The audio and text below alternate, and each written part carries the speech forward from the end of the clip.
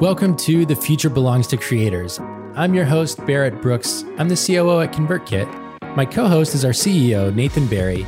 We're on a mission to help creators earn a living, and this is a show about turning anxious energy into creative output during times of uncertainty.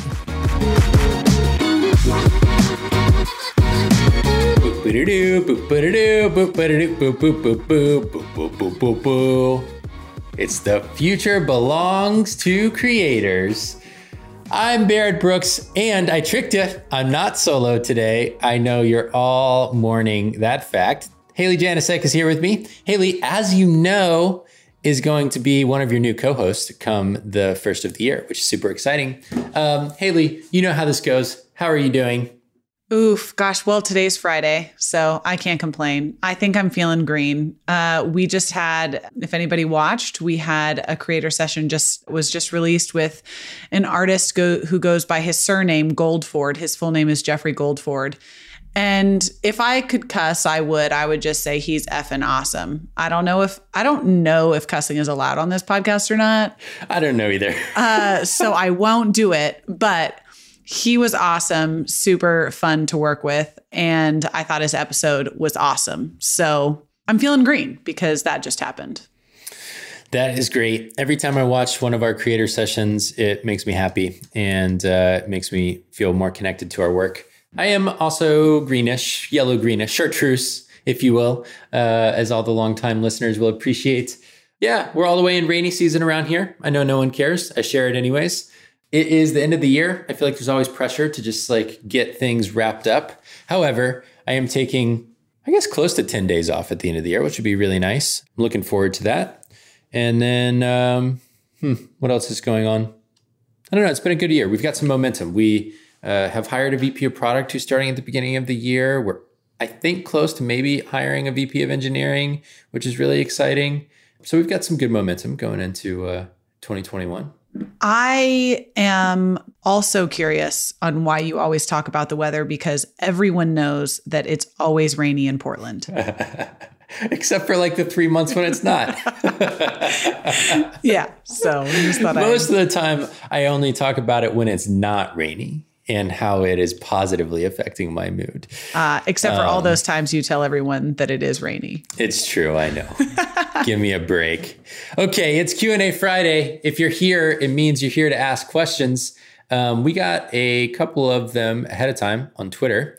So we'll dive into those first. If you're here live, drop them in the chat. You jump straight to the front of the line.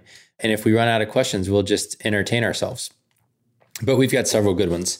The first two, I'm going to ask the easier one first. I'm going to have to put some thought into the first one that we got. Okay, Teddy. Hey, Teddy. What surprising lessons have you learned growing a software company? Hey, you're the COO, man. What surprising lessons have I learned growing a software company? I think one of the first ones that might surprise a lot of people is that it's well, maybe it won't. I have no idea. It's not rocket science. And so much of growing a software company is just trial and error and figuring out what works. And so I've been surprised the degree to which we've been able to grow without having everything figured out. I hear that as a common takeaway from a lot of founders and leaders who have grown big companies. You know, it's not like even Airbnb, who just IPO'd, I don't think they, at the leadership level, feel like they have it figured out. They're still trying to figure it out every day. So that's the first thing. I think a lot of people might assume that companies that take off and have really great growth paths feel like they have it all figured out and they know exactly why they're growing. Newsflash, we don't. I don't know. You got one? I'll probably come up with more. Yeah, I think I used to work at a software company called TSheets that was acquired by Intuit, and I was there for a while. Before that, I was at another company called Clearwater Analytics, and another SaaS company. And I think since I had always had a sales and business development background, right, you have this little bit of a chip on your shoulder that you're the one that makes the company grow, right? It's sales is what gets you to the next level. And it took me a while to learn. Probably more specifically, I learned this at TSheets. Customer service and support is the lifeblood of any company. And the better support people experience and the better experience that you can give your customers, the faster your company is going to grow. And at least for me, I've seen in the last, including ConvertKit, the 3 software companies I've been a part of, with a bad support system and bad customer support, your business isn't going to go anywhere. Mm-hmm. And as a like I said, as a salesperson, as a business development person, that's not, you want to hear that it's you, but it wasn't me. It's all support. Yeah. I think, I would even boil that into the bucket of just kind of customer experience, like the overall feeling of taking care of people. The thing about companies is that everyone has their guard up against them. They feel like as a consumer, as a customer, that you're trying not to get taken advantage of with every company that you work with or buy from. And I know I live my life trying to find companies that I don't feel that way about. Like I like to buy from companies where the quality is high, they care about their customers, they do the right thing. And trying to run that kind of company is hard, number one. It's hard to get it right anyway. It's not hard to have those desires. It's hard to get it right. And it makes a huge difference, I think. It really is a competitive advantage. Golly, I feel like there's probably hundreds of lessons. I guess one recent one that I'll share is, 2. One is that to build a team that in aggregate has diversity, you have to make a concrete effort. You can't end up with a team who is diverse without trying, or at least maybe as 2 white males in the senior most roles, we weren't going to end up with a company that had representation of the broader market, of the broader world without trying intentionally. We're still not where we want to be, but we've made substantial progress towards being the kind of company we aspire to be in that area that is representative of our customers, representative of the broader market, and ideally just kind of like a beacon of hope of what a company can be in the software and technology industries. I think a lot of people have kind of written it off as it's always going to be broken. It's always going to be very biased towards white males, basically. So related to that is recruiting is a hell of a tool for hiring great people. You came to us by being recruited. Charlie Prangley, who many of y'all have heard on the show, came to us by being recruited.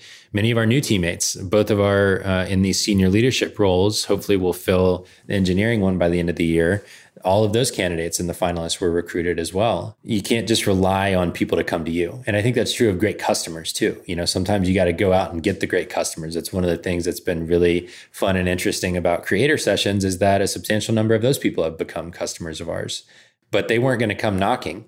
The best customers sometimes, the best employees, the best teammates are probably busy doing what they do because that's what makes them great. And you got to go make a compelling pitch to them to get on board with you and serve the mission. So I think those would be 2 big things is you really got to be intentional about creating the kind of company you say you want to be. It's not going to just happen because you want it. And then also that recruiting is a huge tool for hiring.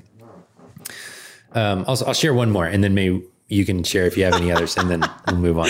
Last one is that great culture in terms of taking care of people does not on its own lead to great performance.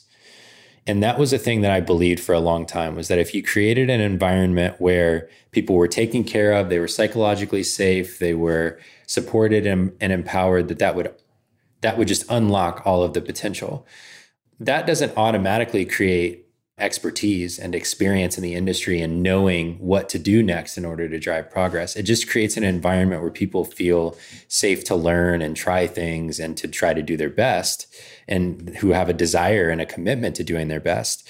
You still have to choose the right things to work on. You still have to coach people to become more skilled and more developed in their area of the business. And you still have to hold them accountable. There is this holding people accountable. This is probably similar to like toddler parenting logic. Holding someone accountable does not mean you don't love them and care for them and want the best for them. It can actually exist alongside creating really healthy, caring, loving culture.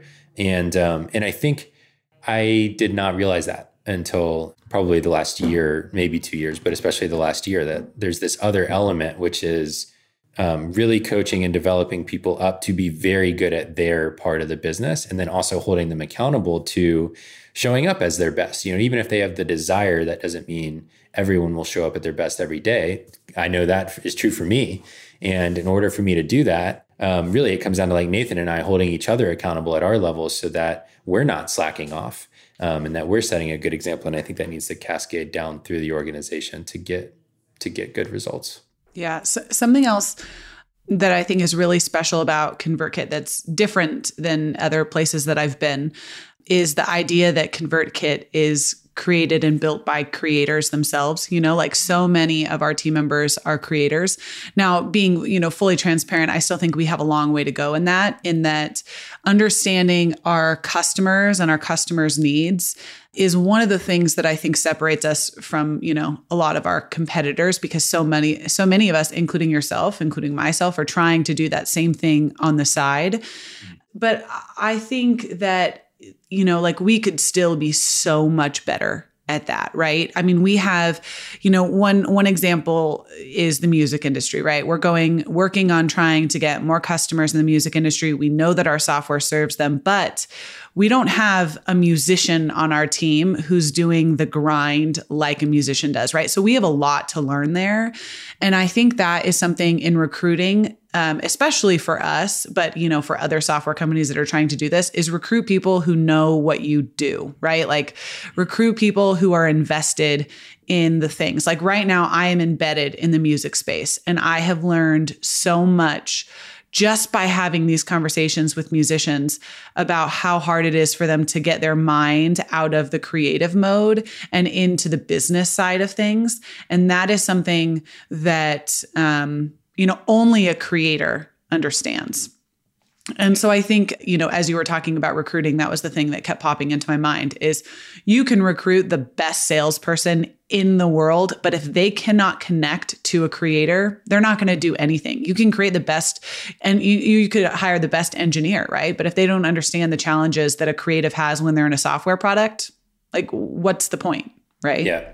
Yeah. You have to have one of two things, either a strong desire to understand or a fundamental like personal understanding. And that's something we filter for in our culture contribution interviews is we're kind of unequivocal about you have to either have essentially be a strong fan of creators of some kind so that you see and understand their journey, or you need to be one yourself. Ideally both, given everything else being equal.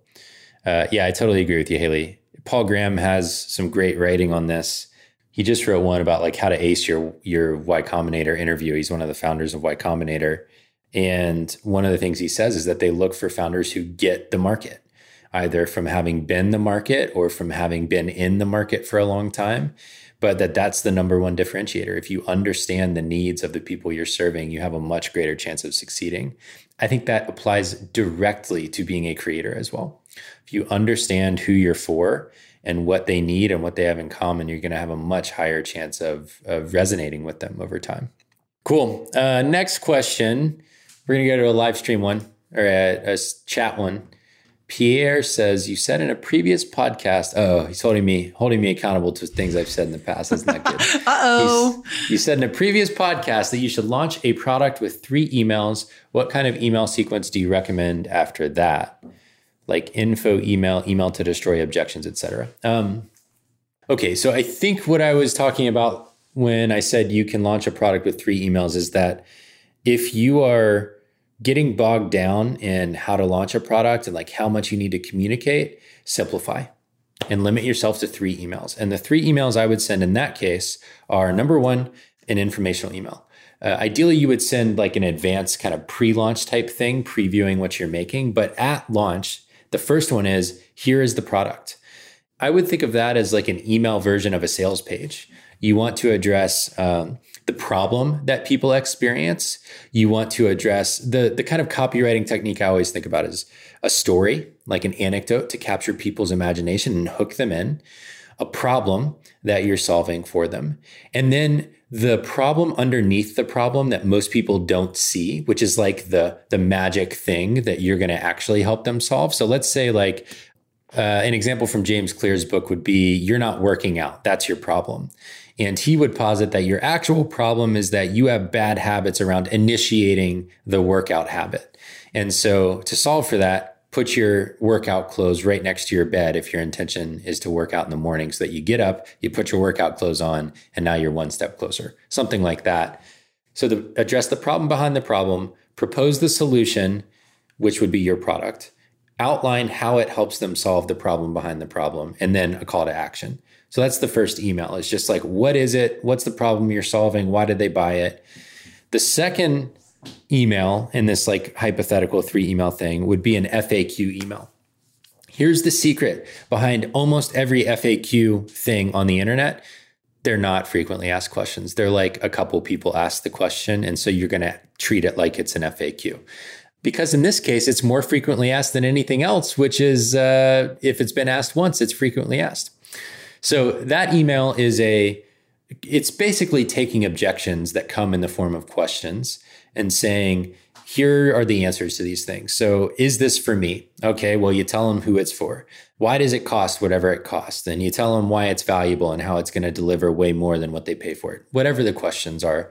Ideally, you will have gotten some replies to that first one with real questions that can help seed it. And then the third one is a social proof email. So it would be like either an in-depth story of one person that you've helped either through your product or service in the past that you can quote. If this is a new product, maybe this is someone who you had test it ahead of time or like use it and give you feedback. And this is a story about how it impacted them or how it changed them as a result of using it. So let's say you're a designer. What was the impact of your website redesign for a client? And you would tell that story, maybe even in their words. That's one way to do it. Or it's a collection of quotes from people who you've worked with in the past about why your work is valuable. In that last email, you don't just want to give people social proof, though. You want to close with a reiteration of what the product is and why they should buy it. And so you transition from, if you're still hesitant after knowing what it is and having your questions answered, here's other people. You don't have to trust me, trust these people. And then a reiteration of, remember, if you've got this problem, I'm solving it with this product, buy it today. Early bird price ends whenever. And that can be a really valuable tactic, is to give people a discount up front if they go ahead and buy, and then remove that discount to give them some sense of urgency. Well, I don't know if that's the question he was asking, but that's the outline of that sequence. This was great because we launched on Happy Houseplant. We launched a plant food product. And, I work for an email marketing company, right? Or a platform for creators. And I may not have the second email sequence set up for my own products. So thank you very much for that outline. Go. Took some notes myself. Nice. Pierre, I think you might have been asking, what do I send after that? So that's basically a reiteration of what I was getting at before. But what I would send after that is what I would call like a greatest hits or an evergreen newsletter. Most people who are creators have some form of content that they publish. Even if you create physical products, you usually have some form of content you're publishing to attract an audience, right? Most of the time, that content applies regardless of when it was published. Like you might have published something 5 years ago that's still equally applicable today. But people who enter your audience today are unlikely to ever uncover that old thing unless they're like weird and they go digging in your archives. And one problem a lot of people experience as a creator is that they feel like they're on a hamster wheel. I got to publish another thing. My publishing day is Tuesday. I don't know what to say. You buy yourself a lot of time and a lot of trust with a new audience if you early on in the journey say, here's the greatest hits of things that I've published or things that I've shared in the past. And so you might give them, I think about it in terms of sequencing. If you could take someone through a journey of your work, either as a musician, let's say your greatest songs, or as a writer, your greatest essays, in the order that you think will help them develop an appreciation for your work or develop an understanding of themselves, take them on a journey and send them one at a time. And I would space those out maybe once or twice a week. By doing that, you could create a highly engaged audience member without publishing anything new. At one time, I think like Pat Flynn, for example, who's a blogger, he had a year-long intro sequence of his best content from all time. And so if you think about that, if an engaged subscriber is kind of your goal as a person using an email tool like ConvertKit or a platform like ConvertKit, that means you need them to very quickly get something they want from you so that they keep opening and clicking on your emails. Well, great. Give them your best stuff right up front of all time. And then you buy yourself time, you might have the most engaged person ever without publishing anything new 3, 6, 9 months in. And now they can get onto the hamster wheel with you. And even if you publish infrequently at that point, they've gotten enough from you over time on a frequent basis that they're not going to hold that against you.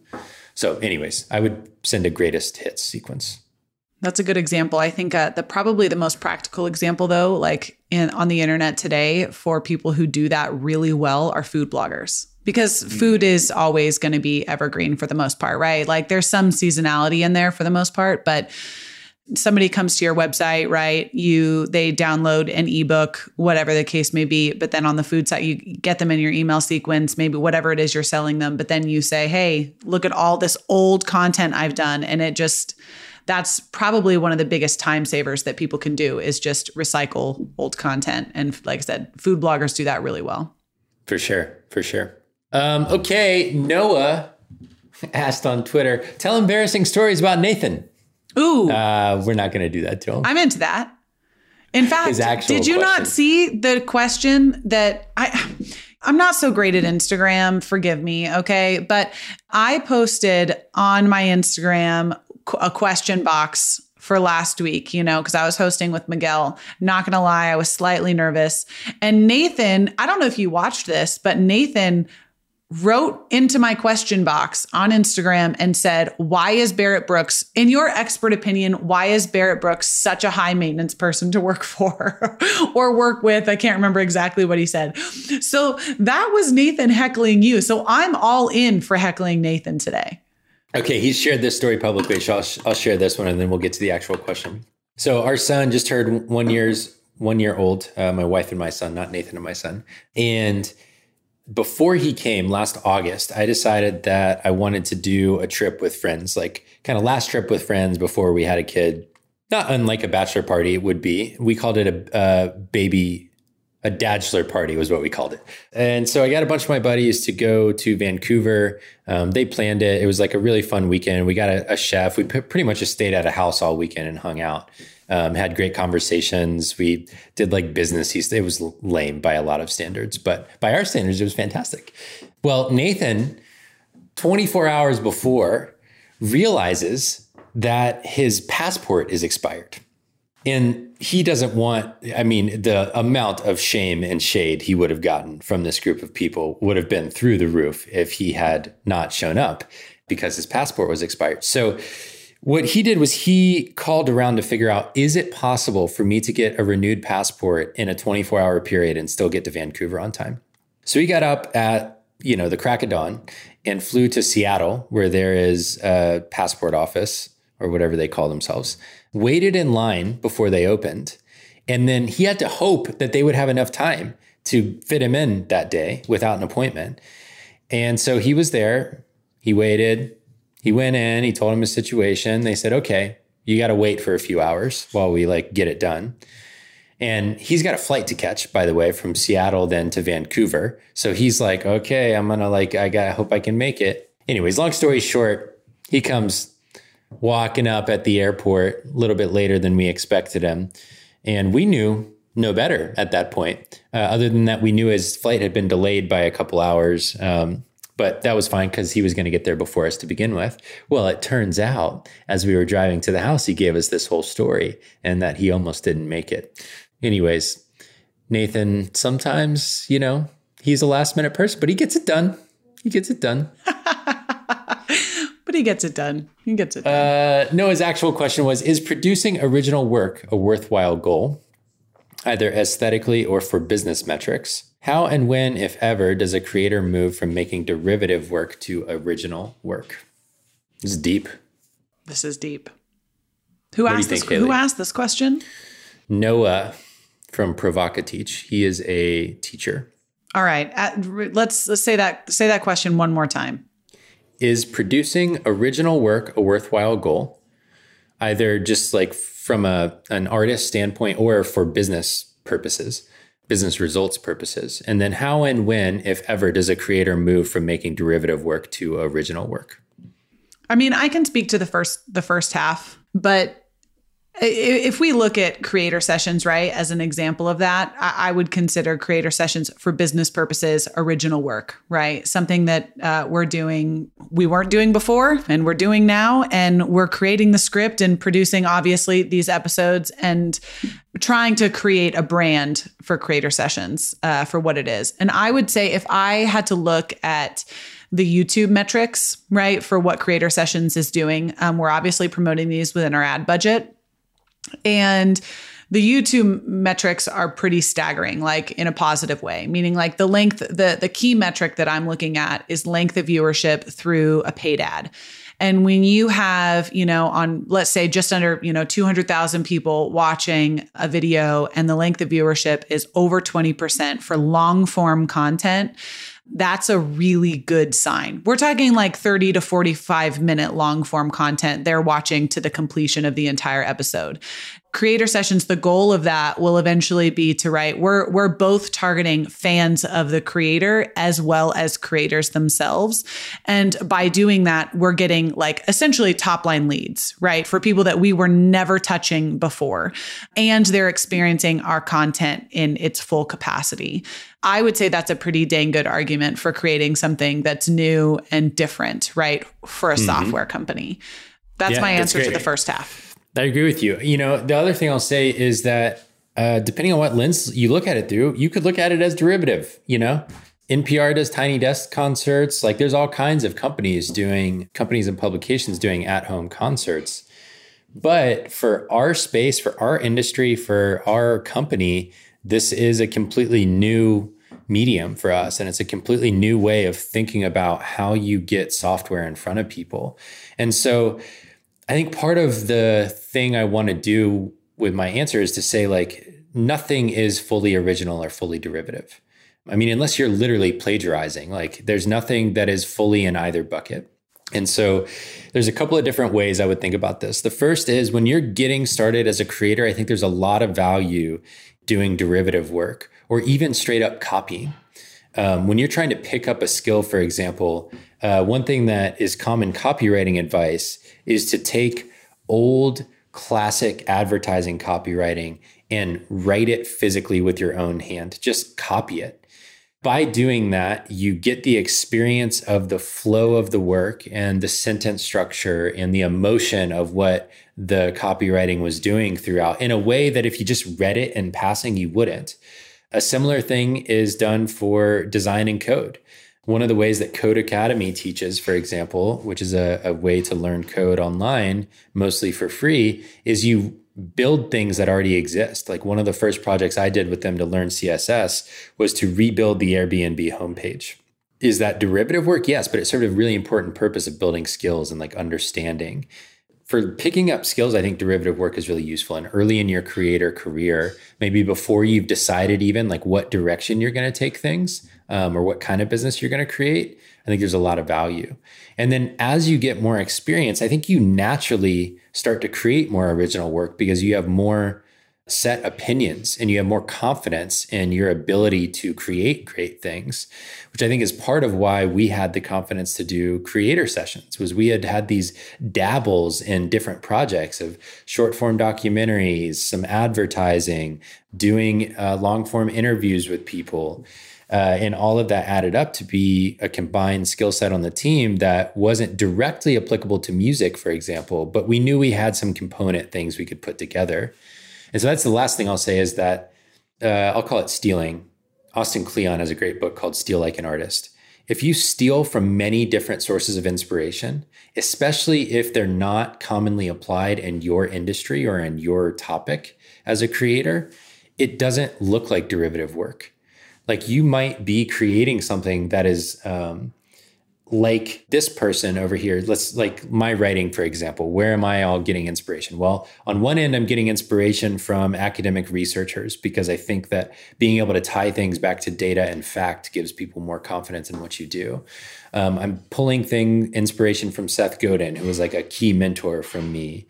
And then I'm also pulling inspiration from kind of like the climate change, natural environment, ecology, like that world as like a form of writing and information and teaching that's really inspiring to me. And that all kind of comes together. And like each element might be derivative, but the collective work or the end product does not end up looking that way as a result of pulling from different places. So I think our short answer would be yes, original work is valuable, and nothing is fully original or derivative. And the longer you go as a creator, I think the more confident you'll be in creating original work. Yeah, I think that's a great example. In fact, in my brief that I send to people when I'm kind of pitching creator sessions, I say, think Tiny Desk meets Masterclass meets TED Talk. Like, and those are obviously three very well-known things that I know that immediately people are going to recognize, right? And they'll be like, so they're just pulling elements kind of from each of those. And I'm sharing examples, from each of those as far as like things that we're looking for. It's a perfect example. And that creates something new. If you watch a Tiny Desk concert, it's music. There might be a word or two in between like there would be at a concert. If you watch a creator session, there's a lot of story. Like that's a big part of it is the story around the work and the story behind the work. And so you get elements of all of them.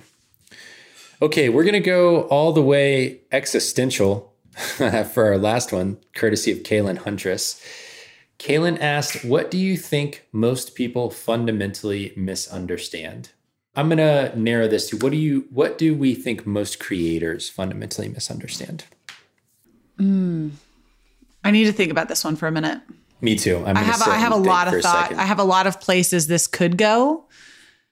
One of the first things I'll jump in with so that we don't just create a bunch of silence on a podcast. Hey, you got to be comfortable in the silence. Right? I am. I just think that this is in a podcast format. A lot of people just said, okay, I'm pausing and I'm coming back to this later, or not at all. The first thing is that making a living and authentic creative work are at odds with one another.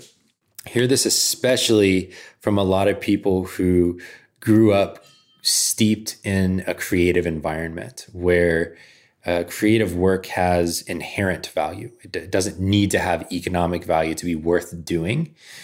And I fully 100% believe in that. I did not grow up in that kind of environment, but as an adult, like I believe art, creative work has inherent value on its own without ever needing for there to be an economic exchange for it. But I also believe that because it has inherent value, that means that it is worth economic value. That you should not shy away from getting paid for your art and from your creative work just because it should be able to stand on its own without needing a dollar sign attached to it. Like it or not, you need dollars to survive.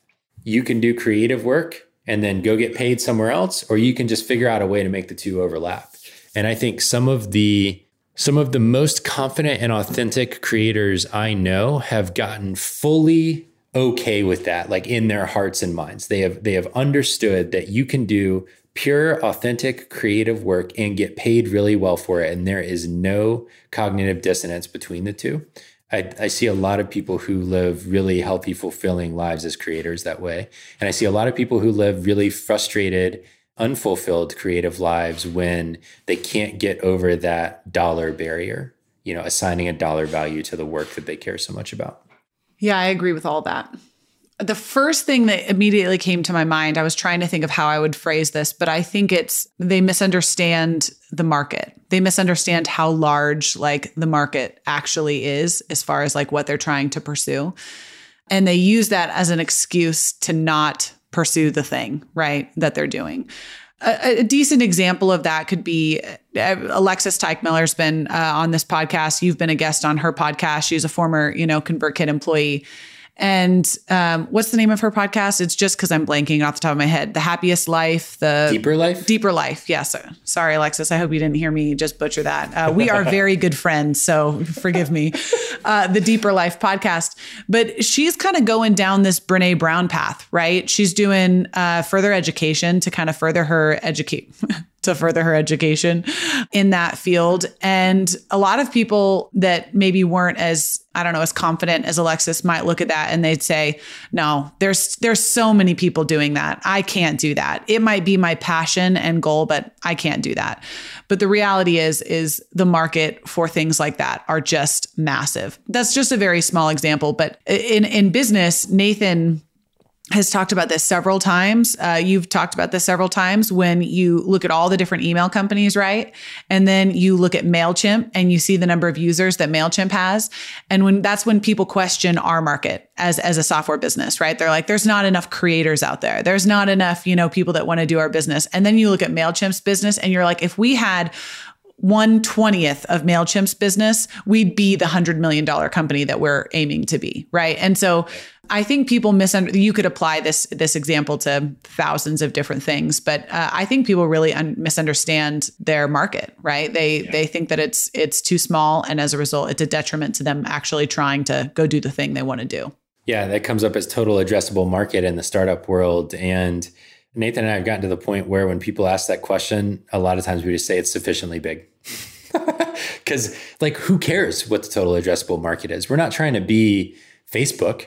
We're trying to reach our vision. And for example, going after music as a core part of our market, people will ask, what's the total addressable market and how does that compare to other opportunities? And it's well, do you want to know how many people have published a song on SoundCloud or Spotify in the last year? Because it's a lot. It's many multiples of the total number of customers we have today. And so to me, it's that's plenty big enough for us to go after. That's for certain.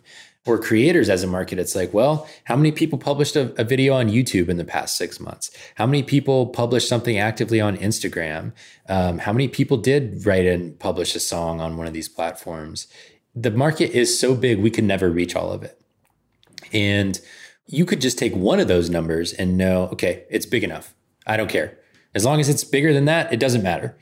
And you don't need to waste any time on it. But I agree with you. I think people underestimate the size of a lot of markets and the size of interest in a lot of different topics. The last thing I'll say on this one is more tech company related. I've seen a lot of narratives lately that are something like, you work in tech, therefore you are rich.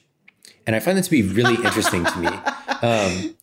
I've worked in tech for a lot of years, and we're finally starting to do well financially, but I was poor and in debt for most of those years, or for many of those years, I should say. And it went like this. Okay, I quit my well-paying consulting job, and I went like this, and I went way negative, and then I slowly started to climb back up, and then it's grown a little bit more rapidly as ConvertKit's grown.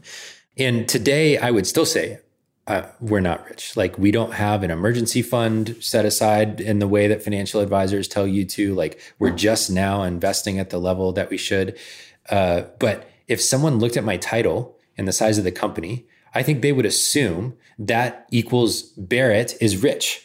And I'm leading the company. Okay. So that completely ignores. So that definitely means I'm poor. No, I'm joking. ConvertKit takes. But it means no. Most people who work in tech just earn normal livings. Now, I think tech has a lot more resiliency to economic downturns. It's not as at the whim of, manufacturing disappearing in a downturn and things like that. And I do think people can earn better livings in tech than in a lot of professions, without a doubt. If you compare an hourly worker in a service industry to someone working in tech, definitely. A person in tech is more stable, more well off financially. But just because someone has founder or VC or employee at company in their title, it doesn't mean anything about their financial well-being. And I'm not asking for anyone to give a boohoo sob story about how much plight tech workers experience. But it's just interesting to me that the perception has become that if you work in tech, that automatically means you're rich. Even people who are on paper rich are often cash poor, because the richness is tied up in illiquid. So to be liquid means you can turn value into cash, basically. A lot of people in tech who are rich aren't able to turn that richness into cash. And so they end up cash poor, but equity rich. So anyways, there's a lot there that you could dig into. And I think once you're in the industry, you really get a more nuanced understanding that you might not from outside. Yeah, I've been in the tech space for, this is my third tech company. So I laughed. I laughed pretty hard when you said that one, because that's definitely not true. I mean, I don't have a COO title, but no, ConvertKit takes care of me very well, and I am very grateful. And I'm sure a lot of people on this podcast know this just by nature of you and Nathan having this conversation. But as a missional driven company, one of the, the missions is, you'll have to say it exactly how it is, but it's to provide financial stability, independence, yes, to all its employees. So, yeah. Yep. And we actively try to understand, what does that mean for each person? Does it mean not having debt? Does it mean paying off your mortgage? Does it mean having a set amount of money in your investments that you can maybe live off of at some point in life? So that's our goal. One thing I'll say about this though, is who's the guy, software CEO that talked about taking a pay cut so his employees, right? It was like, how do we not lay someone off? He's Dan in something. Yeah, he's in the news all the time. But Barrett would probably be rich if Nathan and Barrett didn't run the company the way that they do. in that profit sharing is huge in the way that they take care of the team members. That is something that, and I'm saying this as someone who's watched several CEOs run a company very differently and take care of their employees very differently. And so, yeah, Nathan and Barrett could be a lot richer than they are. But because they choose to take care of me and the rest of my teammates, they're not as rich as they could be. So I'm very grateful for that, right? But I wish more leaders would approach business that way. I think it would create a much more harmonious relationship between the general public and business, government and business. Like, a lot of the things that put business and other, I'll call them stakeholders, at odds are business leaders making selfish decisions that don't account for more than like the profit motivation and their own compensation. And so you end up with all of these messed up incentives that do a lot of people poorly. I'd just rather run a company that's great for everyone here. Seems like a lot more fun over the long term. This is a topic of conversation that I could speak on for a long time. So when you and Nathan, have your podcast, your new podcast, it's been announced, right? I didn't just let the cat out of the bag. I was going to say, I swear you announced it on, growing a software company. I will be a guest on this episode because I have a lot of feelings about this particular topic, but we are 47 minutes in. So I won't go down that rabbit hole.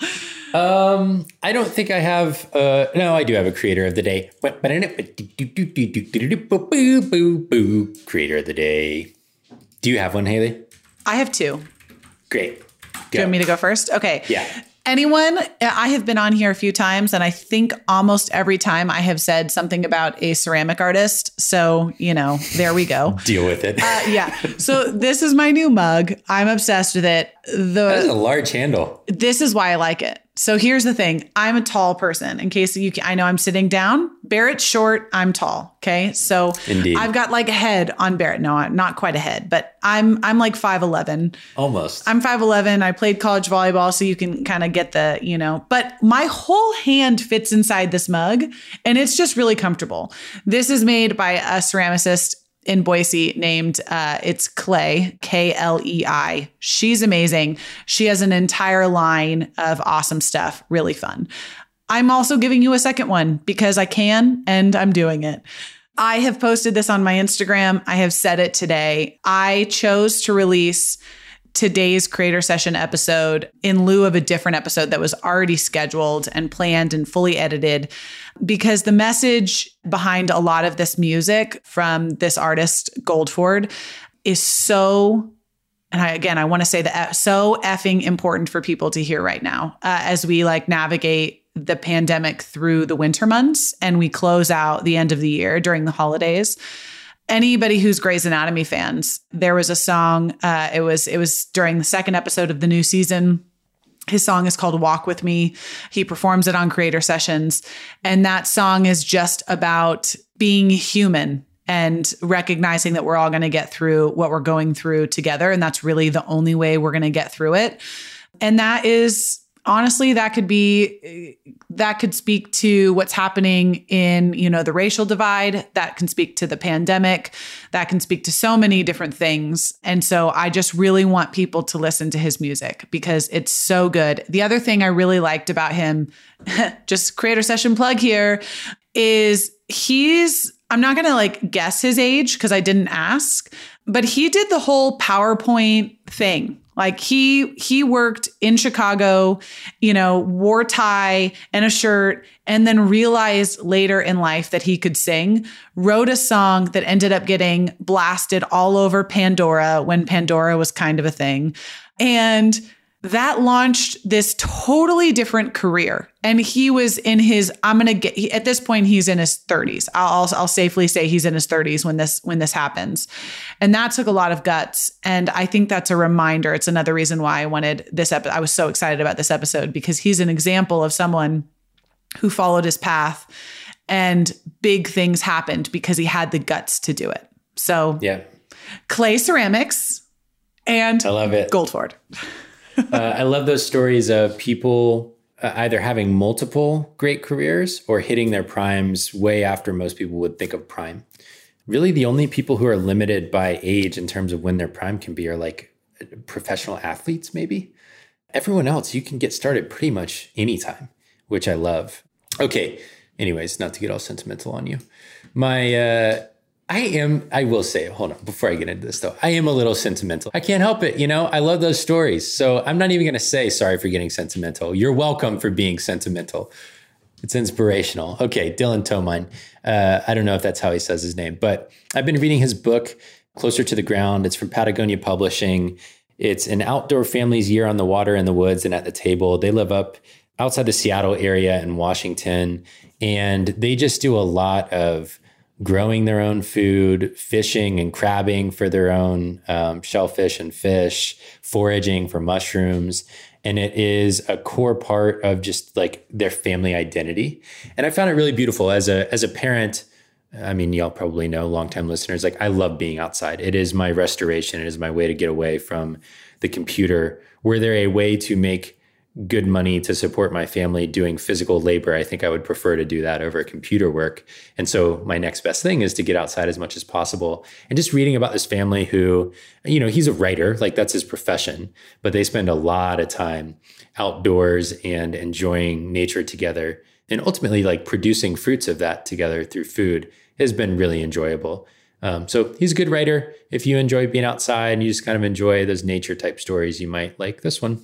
Do you have a resource of the day? That was kind of my resource of the day.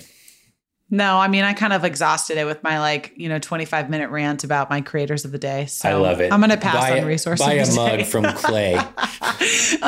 Also, it is spelled Klei. I definitely thought it was Klee. So Clay, you get it. I get it now. It took me a minute. In fact, I had to go to her studio to pick up some stuff that I had bought for a Secret Santa gift that I then decided to keep because I was worried.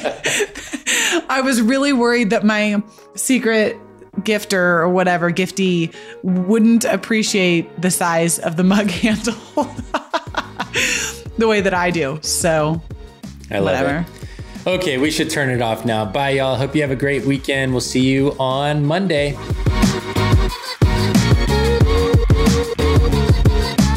Thanks for listening to The Future Belongs to Creators. We're the makers of ConvertKit, where we're on a mission to help creators earn a living by building software that helps you build an audience of loyal fans. ConvertKit is the best way to launch or grow your next creative project. To start building your audience with a landing page and to send emails up to 500 subscribers for free, go to landingpage.new. That's landingpage.new to get started with the free ConvertKit account today. We'll see you next time.